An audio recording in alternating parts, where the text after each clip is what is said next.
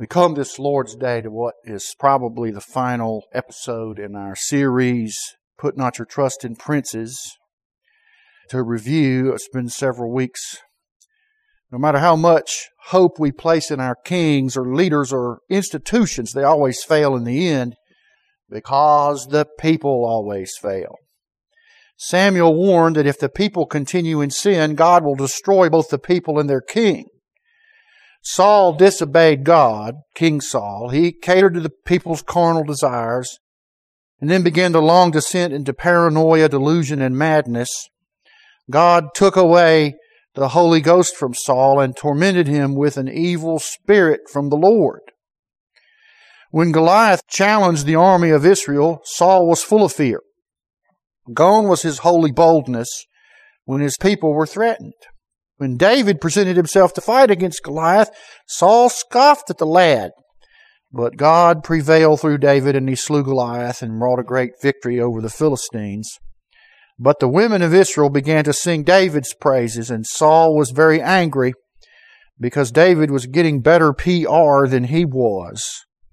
Saul became very envious of David's popularity because he knew that the Spirit of God had departed from him and now rested upon David. Before it was over, Saul was trying to track David down across the countryside, and it descended into a farce when Saul began to prophesy and lay all night on the ground naked.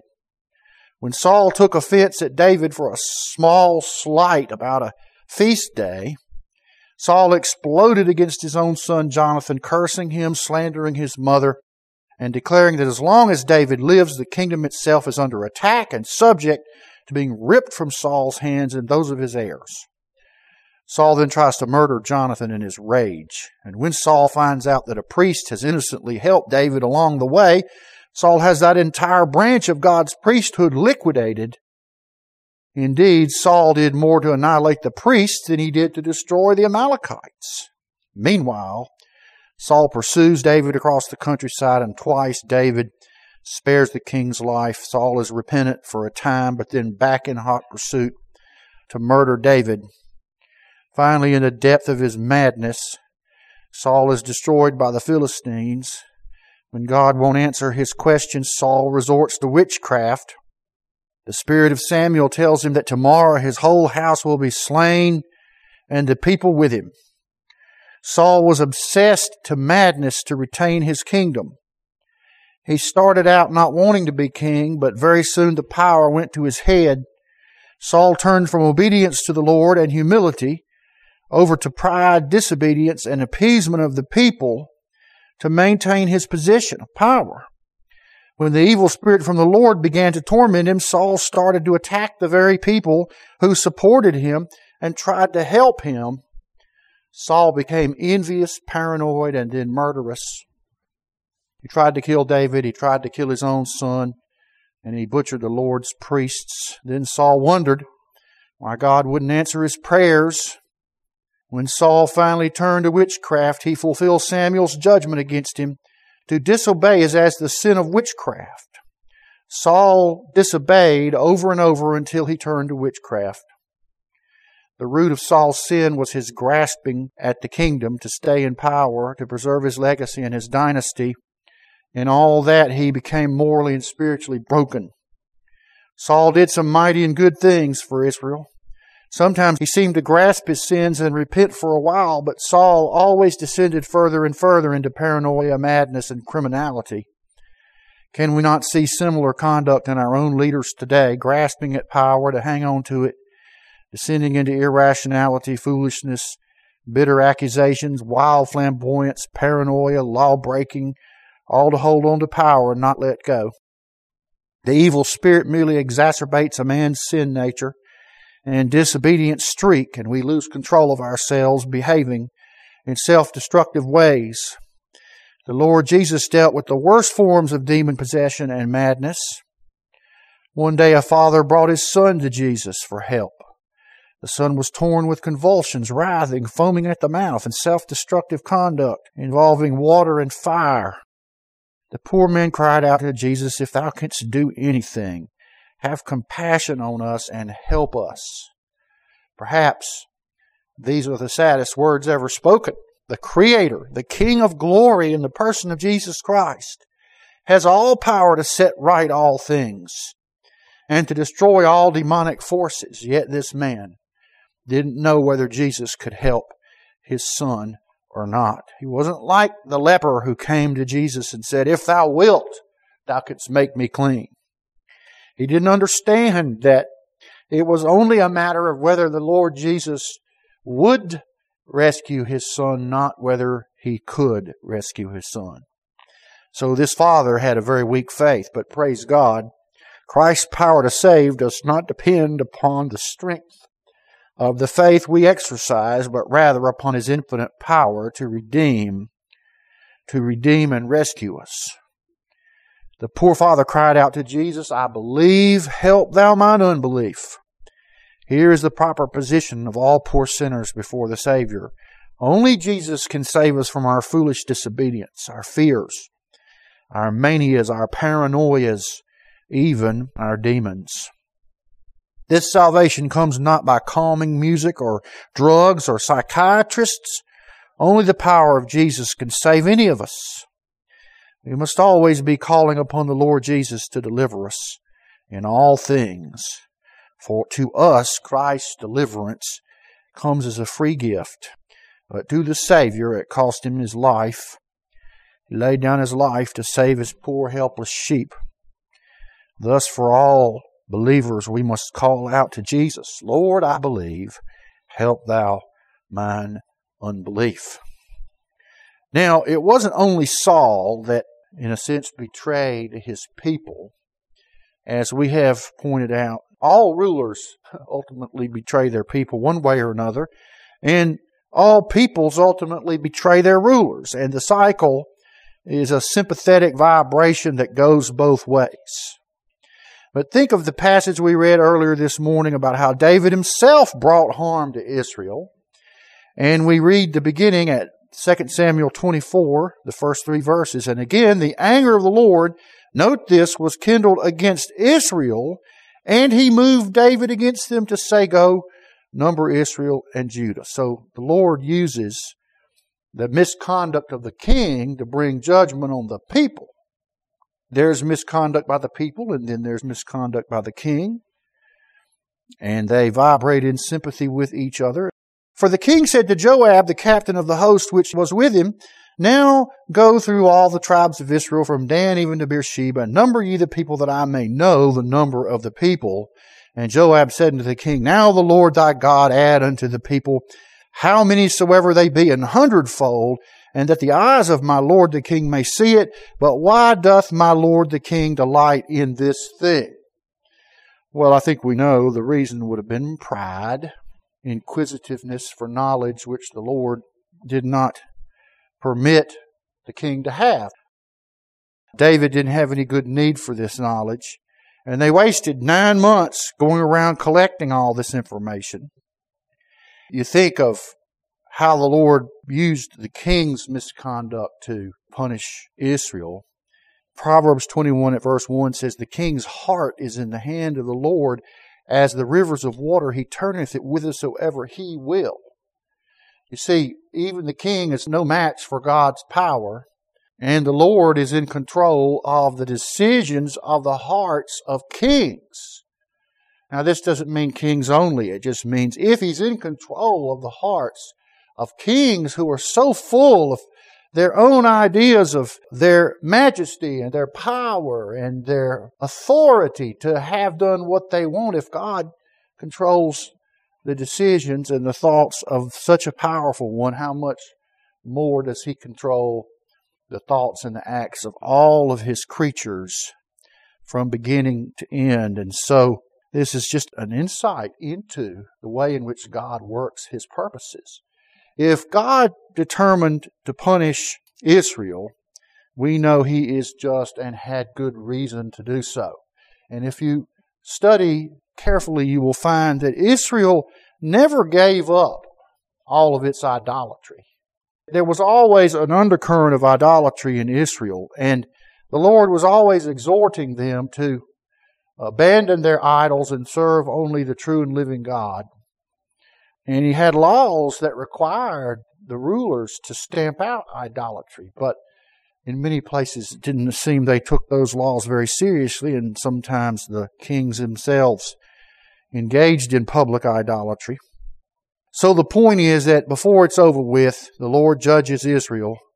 Tens of thousands of people are slain because of David's pride and disobedience. So here is another example of Samuel's warning that if the people will not cease sin, God will destroy both them and their king. You see, it's not just Saul he was talking about. It's a general principle that applies to all mankind even to this day. So then what is the Lord's standard as far as rulers is concerned? We think of this text that comes one chapter earlier than the incident we just covered. However, it probably occurred after the debacle with numbering the people, 2 Samuel 23, where we read this, "Now these be the last words of David. David the son of Jesse said, and the man who was raised up on high, the anointed of the God of Jacob, and the sweet psalmist of Israel, said, The Spirit of the Lord spoke by me, and His word was in my tongue. The God of Israel said, The rock of Israel spoke to me. He that ruleth over men must be just, ruling in the fear of God. And he shall be as the light of the morning, when the sun riseth, even a morning without clouds, as the tender grass springing out of the earth, by clear shining after the rain." So David, under the inspiration of the Spirit, announced what the standard is for rulers of all people. That he must be just and rule in the fear of God. And if he does that, then his land will be most blessed, and he'll be like the shining of the grass after a rain. He will be a blessing to the people if only he fears the Lord and rules in justice. But you see, not Saul, not even David, could meet this high standard, which David was aware of. And he probably said these words at the end of his life, looking back over his failures and his successes and the ways in which he had disobeyed God's commandment. What it comes down to is the only ruler that's going to perfectly comply with what the Lord has set as His standard for the rule of people is our Lord Jesus. He's the only one, you see, that rules justly and rules in the fear of God. And you can read in the Old Testament in Isaiah 11 and in other places those very words used to describe the rule of the Lord Jesus. Why, we know the verse well in this season, Isaiah 9 at verse 6. "For unto us a child is born, unto us a son is given, and the government shall be upon his shoulders, and his name shall be called Wonderful Counselor, the Mighty God, the Everlasting Father, the Prince of Peace. Of the increase of his government and of peace, there shall be no end upon the throne of David and upon his kingdom, to order it and to establish it with justice and with righteousness from henceforth even forevermore. The zeal of the Lord of hosts will perform this." So as we've said many times before, the only prince that we can put our trust in is the Lord Jesus Himself. All others fall short of the glorious, perfect, and righteous mark of our Lord Jesus. Only Jesus can rule us rightly and justly.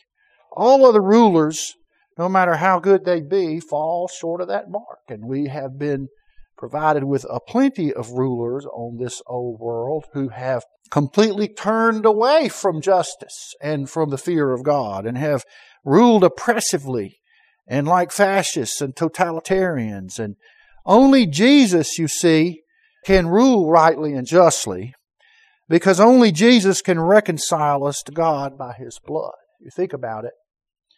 If Christ came and set up this kingdom with a physical substantiality, as we believe He will one day, but that He rules already over all things. But if He were to come and execute public judgment against the wicked, and He had not cleansed His people by His blood, why, in the end, we would all be put to the sword, because we would not be able to live up to the righteous standard of the Lord Jesus. And that's why you really don't want the kingdom to come in like the Jews expected before the sacrifice, the salvation, the rescue from our sins is established, so that we might be made fit to be ruled by such an one, so that the sins of the people might be taken away, and therefore the people would not be judged, and neither would their king be judged. God gives us a king that ensures that we will not continue in our sin, and that therefore we nor the king can ever be destroyed. Rather than our own sins polluting our king, or his sins leading us to sin, he having no sins, but rather he took away our sins. Upon himself our sins were judged in his body on the tree by God, and his righteousness is imputed to us, and by his power we are conformed to his image, sanctified, made holy unto our God. And so we come to the last consideration in this long series, Put Not Your Trust in Princes, and that is this. We have a king who is not crazy like Saul. He is not paranoid. He is not delusional. He is not driven by an evil spirit. He does not betray his friends. No, our King, the Lord Jesus, is all wisdom and knowledge and power and righteousness and sanctification and redemption. And Paul tells us at the end of 1 Corinthians 1 at verse 30 that He becomes all those things to us, His people. He becomes our wisdom, knowledge, righteousness, sanctification, and redemption. We who had none of these things in ourselves, the Lord Jesus fits us up with them. He suits us out. He clothes them with His virtues and perfections, so that we, His people, are transformed into His image. And that means that Jesus heals broken minds and casts away evil spirits by His power over all things. Have you ever noticed, if you go through the Gospels, how often Jesus is healing people possessed with devils or demons? It struck me this morning as I was thinking about this that the Gospel of Luke seems to have the most fascination with this great power of Christ.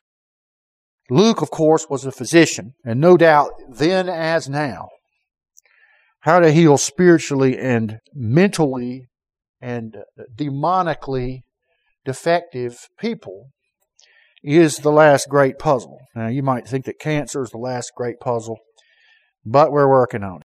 But hadn't made much progress in casting out demons or fixing broken minds or curing paranoia and delusions. They have some drugs, but they don't work very well. So no wonder Luke is fascinated by this aspect of Christ's power. I'm sure he was fascinated by the physical miracles of healing also. I think those physicians back then could mainly only diagnose and give a prognosis, but not really work any healing on anyone. Remember, Luke is the one who especially points out that the woman with the issue of blood had spent all of her money on doctors, but had got no relief. He understood the limits of the power of the physician. And of course, the physician still has greatly limited powers compared to the great physician, our Lord Jesus. But look at Luke chapter 4 at verse 40, for example. And when the sun was setting, all they that had any sick with divers diseases brought them unto him, and he laid his hands on every one of them and healed them.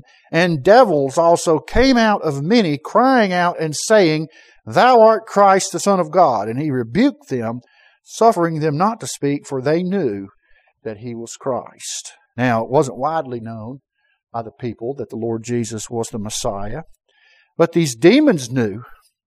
They knew, didn't they? They had been dreading the coming of the Messiah since the dawn of time, hadn't they? Since they fell with the devil, with Satan, before the Garden of Eden.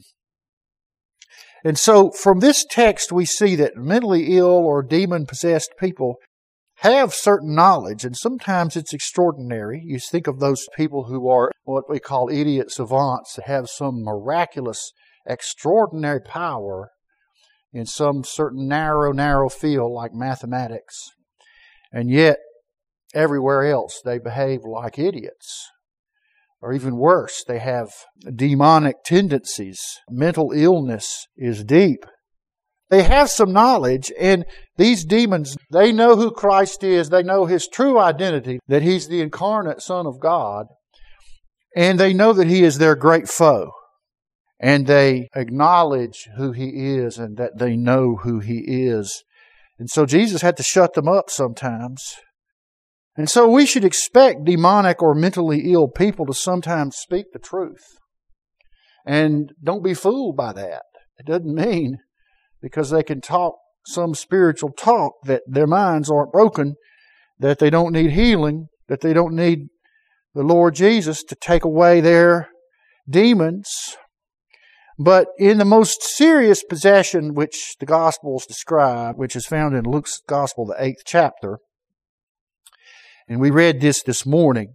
You remember they went to the Gadarenes, and this man showed up when they got out of the boat, when Jesus got out of the boat. He had had devils a long time, and he didn't wear any clothes, and he lived in the cemetery, and they tried to chain him up, and he'd break the chains. It says, when he saw Jesus, he cried out and fell down before him, and with a loud voice said, "What have I to do with thee, Jesus, thou Son of God Most High? I beseech thee, torment me not." You see, the demons are speaking through this man and begging Christ to leave them alone, for he had commanded the unclean spirit to come out of the man. For oftentimes it caught him, and he was kept bound with chains and fetters, and he brake the bands and was driven of the devil into the wilderness. Now, Mark's Gospel adds a little something extra here. When he saw Jesus afar off, he ran and worshipped Him, and cried out with a loud voice, "What have I to do with thee, Jesus, thou Son of the Most High? I adjure thee by God that thou torment me not." For he said unto him, "Come out of this man, thou unclean spirit." Well, it turns out that this man is infested with multiple demons, a very serious demonic possession. And of course, the Lord Jesus casts the demons out and permits them to enter into a herd of swine, which promptly run down the hill and drown in a lake at the bottom of the hill. You might ask, what were these people doing raising pigs in Israel? Because pigs were unclean and couldn't be eaten. Perhaps they were used to feed the Romans. Maybe the Romans liked them, or maybe Israel had backslidden and taken up pork.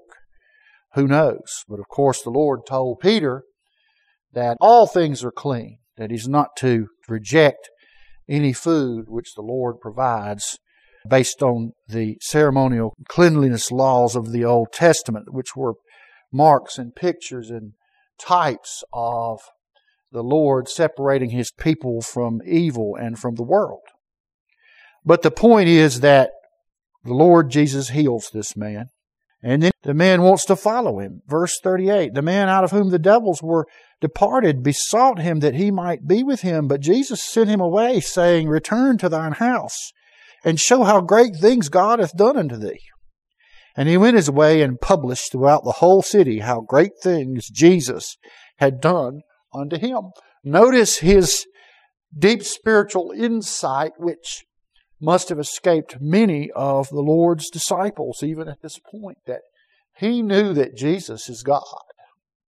And when Jesus told him, "Go testify to the great things God has done for you," why, he went and published it, blazed it abroad, the great things that the Lord Jesus had done unto him.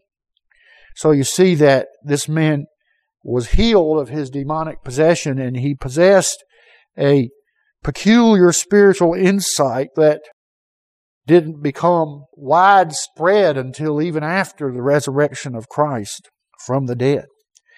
And then soon after, the Lord Jesus gives His disciples power to heal and to cast out devils. We read that in Luke chapter 9, the next chapter. Then He called His disciples together and gave them power and authority over all devils and to cure diseases. And He sent them to preach the kingdom of God and to heal the sick.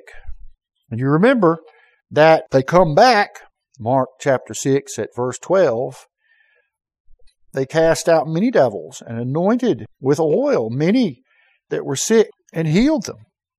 So Jesus not only could heal devil infestation, but He ordained these apostles to do likewise. And then they come back in Luke chapter 10. They 70 returned again with joy, saying, Lord, even the devils are subject unto us through Thy name. This was what impressed them the most about their service to the Lord Jesus. But then the Lord Jesus says, notwithstanding in this, rejoice not that the spirits are subject unto you, but rather rejoice because your names are written in heaven. So many people focus on miraculous signs of healing and preach miraculous signs of healing. And the people ooh and ah over miraculous signs of healing that there's not any ooh and ah left in them to rejoice that the Lord Jesus saves poor sinners. And that if you've trusted in Jesus, your name's written in the Lamb's Book of Life.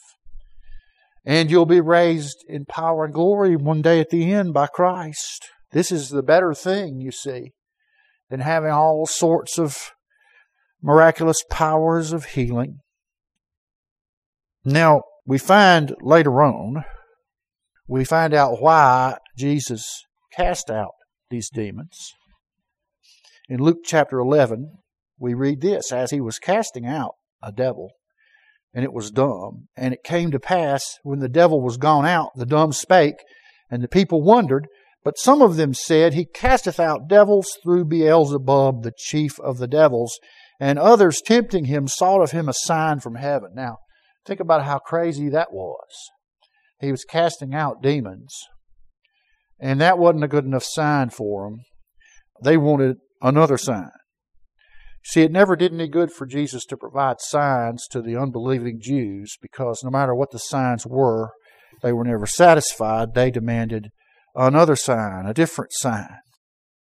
And in verse 20 it says, If I, with the finger of God, cast out devils, no doubt the kingdom of God is come upon you. This is the reason that He did it, was as a sign that He was sent from the Father and that He was there to reveal the kingdom of God. In other words, it was to establish His bona fides as Messiah. But you see, it only works for the people whom God has called to believe on Jesus in the first place. It doesn't convince anyone who's not one of the Lord's people, does it? They'll always find a reason to scoff and to explain away and so forth. You can never win an argument with those kind of people unless the Holy Ghost changes their hearts. But the Lord Jesus warns about the danger of personal reform and a natural respite in verse 24. When the unclean spirit is gone out of a man, he walketh through dry places seeking rest, and finding none, he saith, I will return unto my house whence I came out. That is, the demon goes back to the place he had, to the person he had infested, possessed. When he cometh, he findeth it swept and garnished. Then goeth he and taketh to him 7 other spirits more wicked than himself, and they enter in and dwell there. And the last state of that man is worse than the first. So you see, it's not good enough to wriggle out of control by a devil on your own steam or with drugs or psychiatrists or whatever, because you do it that way. It's not a healing of God, not a healing of the Lord Jesus. Why, then they'll just come back worse, you see. And that's what Jesus is warning about. Only the power of Jesus can make a permanent cure of this dread disease. Most remarkable and of most encouragement to us all, there is the incident of the healing of Mary Magdalene. You read in Luke 8. Came to pass afterward that he went throughout every city and village, preaching and showing the glad tidings of the kingdom of God. And the 12 were with him, and certain women which had been healed of evil spirits and infirmities, Mary called Magdalene, out of whom went 7 devils. She had been possessed with a host of demons, and the Lord Jesus had healed her. It cast them out. And so she turned in service to him. She was one of the women that went with the disciples and Jesus all over the country, ministering to them in domestic matters, you see. Food and clothing and washing and other things. And those were important. And notice how Jesus and the Holy Spirit take pains to acknowledge these things and to list these people. She turned from being possessed by devils to loving service to the Lord Jesus and to His people. Then in John chapter 20 at the resurrection, we find Mary Magdalene at the center of it all, don't we? John 20 at verse 1, the first day of the week cometh Mary Magdalene early, when it was yet dark, unto the sepulchre, and seeth the stone taken away from the sepulchre. Then she runneth and cometh to Simon Peter and to the other disciple, whom Jesus loved, and saith unto them, They have taken away the Lord out of the sepulchre, and we know not where they have laid him. This is a remarkable text, because you see that Mary Magdalene was true and loyal to the Lord Jesus even after He was crucified. She didn't run away and hide. She didn't go mope somewhere. She wanted to be there to anoint the body of Christ the morning after the last Sabbath was concluded. Couldn't do it that day, but she was one of the women that went and took piles of ointments and spices and so forth to finally prepare the body to be laid to final rest. So she goes there and she's in a panic because the Lord Jesus is gone and the stone has been rolled away. And so after Peter and John had examined things and left, the disciples went away again into their own home, but Mary stood without at the sepulchre weeping. And as she wept, she stooped down and looked into the sepulchre, and seeth the angels in white, sitting, the one at the head and the other at the feet, where the body of Jesus had lain. And they say unto her, Woman, why weepest thou?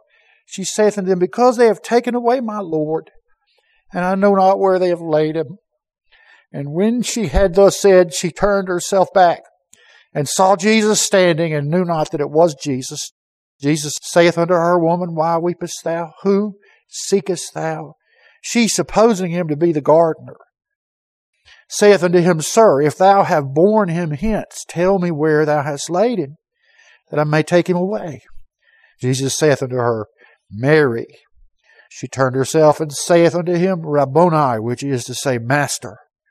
Jesus saith unto her, Touch me not, for I am not yet ascended to my Father, but go to my brethren. Say unto them, I ascend unto my Father and your Father, to my God and your God. And Mary Magdalene came and told the disciples that she had seen the Lord, and that He had spoken these things unto her. She was the first person, the Gospels tell us, to lay eyes on the risen Christ. I think we spent 4 or 5 Sundays many years ago preaching on this very text. The deep meaning of this statement that Christ made, Go to my brethren and say unto them, I ascend unto my Father and your Father. Here is a pre-Pauline articulation of the adoption of the Lord's people, that He designates God the Father as His Father and our Father, and places Himself, at least in that context, on a similar basis with the people who trust in Him. God the Father is our Father by adoption, just as He is His Father in His unique way. And then He says, To my God and to your God. Again, underscoring the truthfulness of His incarnation as a man, that He was under the control of God, who was our God also. That He's a real man, and the resurrection has not changed that, although it has given Him a glorified human body. Now, these are pretty deep truths, so she went back to the disciples to inform them of these matters. And when she did, of course, they didn't believe her. You read in another gospel that she went back and told the disciples what Jesus had said and what she had seen, and they didn't believe her. They treated it as some woman's fable, some wild tale. But you see, she loved the Lord Jesus because He had saved her from demonic oppression. She was loyal to Him. She loved Him for it. Think of the transformation in Mary Magdalene from demonic craziness to a clear-eyed love for and dedication to the Lord Jesus. Even though it may not have been fully grasped, yet what He had done for her at Calvary, nevertheless, she loved Him. And she wept for Him. And then she saw Him. She was given this privilege to be the very first saint to see her risen Lord. We will also see Jesus better as we are going about doing His business and worshiping Him, especially around this table. I have my own explanation for why the Lord Jesus picked Mary Magdalene to be the first witness of His resurrection. There's a story that Governor Earl Long of Louisiana, his political enemies had him committed to the mental hospital, the state mental hospital. And he managed to wrangle himself out of that by appointing a different person to be head of the state mental hospital, who then discharged him with a certificate. And he would go around campaigning and saying, of all the candidates for governor in this election, I'm the only one who's been certified to be mentally competent.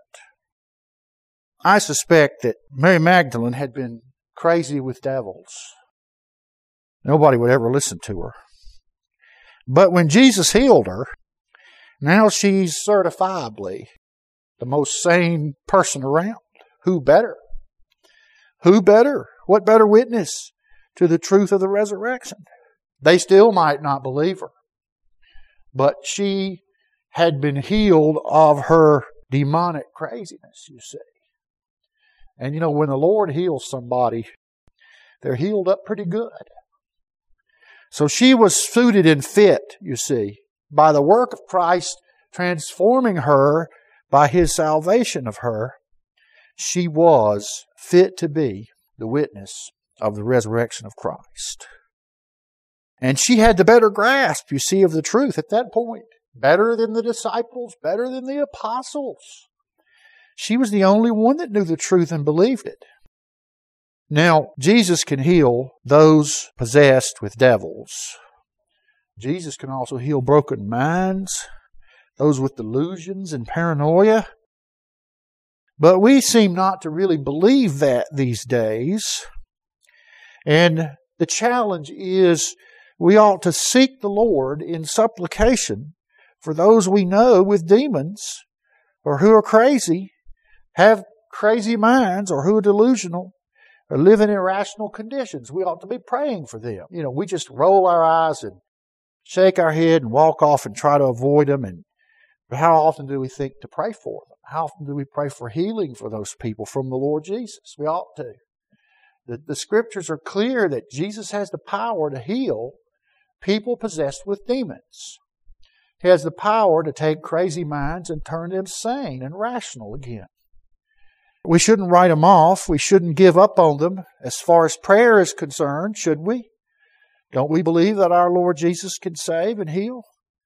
Now, I'm not suggesting that He's going to heal every one of them. There's plenty of folk that pray for the Lord's healing, and the Lord decides otherwise, and we are to submit to it.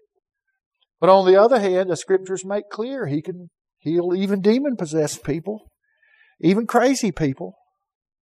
And it may be, and it probably is, there's nothing we can do for them. And anytime you try to help them, it just makes things worse. They're too crazy and too possessed to cooperate with people like you and me in order to be made better. But Jesus sure can save them. He sure can heal them. He sure can cleanse their minds and hearts.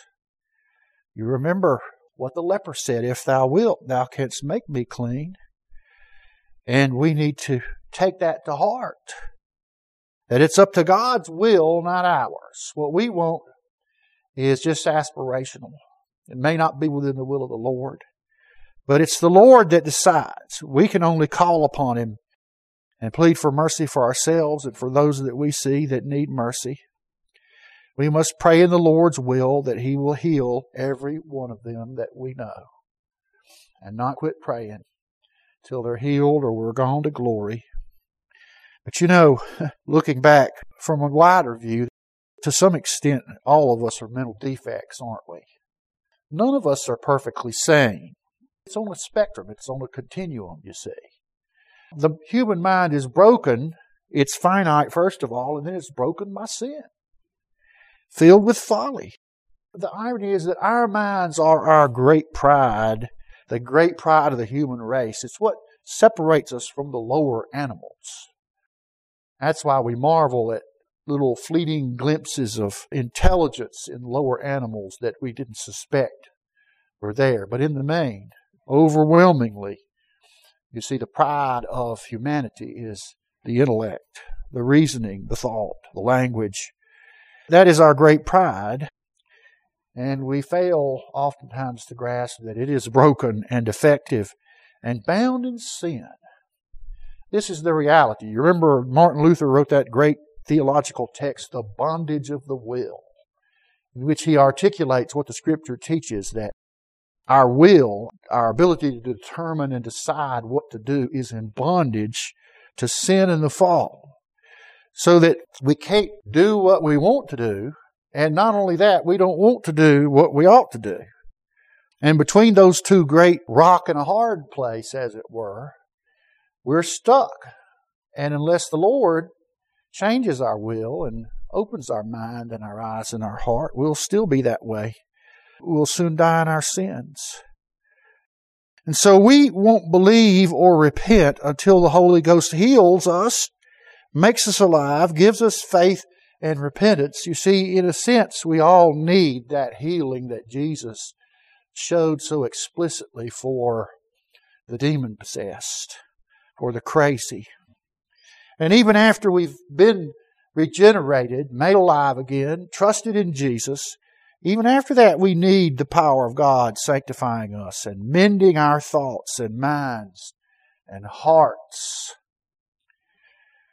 And we need to pray God to teach us His ways and His mind and take away our ignorance and sin and fears and misunderstanding.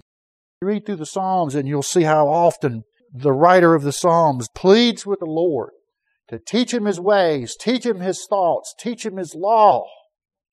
Make them the precious things of his own heart. And the Lord does do these things to us slowly and methodically until one day when we see Jesus' face, the Scriptures teach us, we will finally be completely transformed into His image. Read the Gospels. Note Christ's healing of the possession by devils of people and cry out for deliverance by the King of all His people from all of our mental defects, deficiencies, ignorances, sins. You know, our princes in this world, how often do they fill our minds with falsehoods, elusive hopes, covetous desires? We can see that in operation every time someone gets elected in our country. All of a sudden, the people that voted for him expect all these things that he stuffed their minds full of, and almost none of it happens. But they won't give it up, will they? They pretend that he's doing it, and after he fails to do it, they'll still insist that he did it. He did everything he promised, they'll say, which is delusional and foolish. That's the way our princes work, you see. They fill our minds with foolishness, delusion, hateful sins, wicked thoughts. But the Lord Jesus is our great prince. He's the only prince we can put our trust in. He never fills His people's minds with delusions, falsehoods, sins, depravities, covetousness, none of that. No, He takes all that away by His bloodshed for us on the cross. And if you're going to put your trust in a prince, there's no other prince to trust but our Lord Jesus. Praise God. We come this Lord's Day to the Lord's table. And we come to remember what He did for us, to celebrate the dying that He did for us on the cross, how He had His body torn and mutilated in our place for our crimes, how He poured out His blood to make atonement for us. Let's give thanks for the bread that pictures that body that the Lord Jesus turned over to the hands of wicked men and to the justice of God on our behalf and to save us from our sin. O God, our Father, we rejoice in Your Son, our good King Jesus, the Prince and the Savior that You've given to us to take away all of our sin, to heal us of all of our troubles, all of our iniquities, all of our foolishness, all of our ignorance, and all of our irrationality and craziness. Lord, we thank You He was obedient unto death, that His body was torn for us on the cross, and that You laid our sins upon His body, and He bore our sins in His body on the tree, and He was numbered with the transgressors, even though He had done no crime.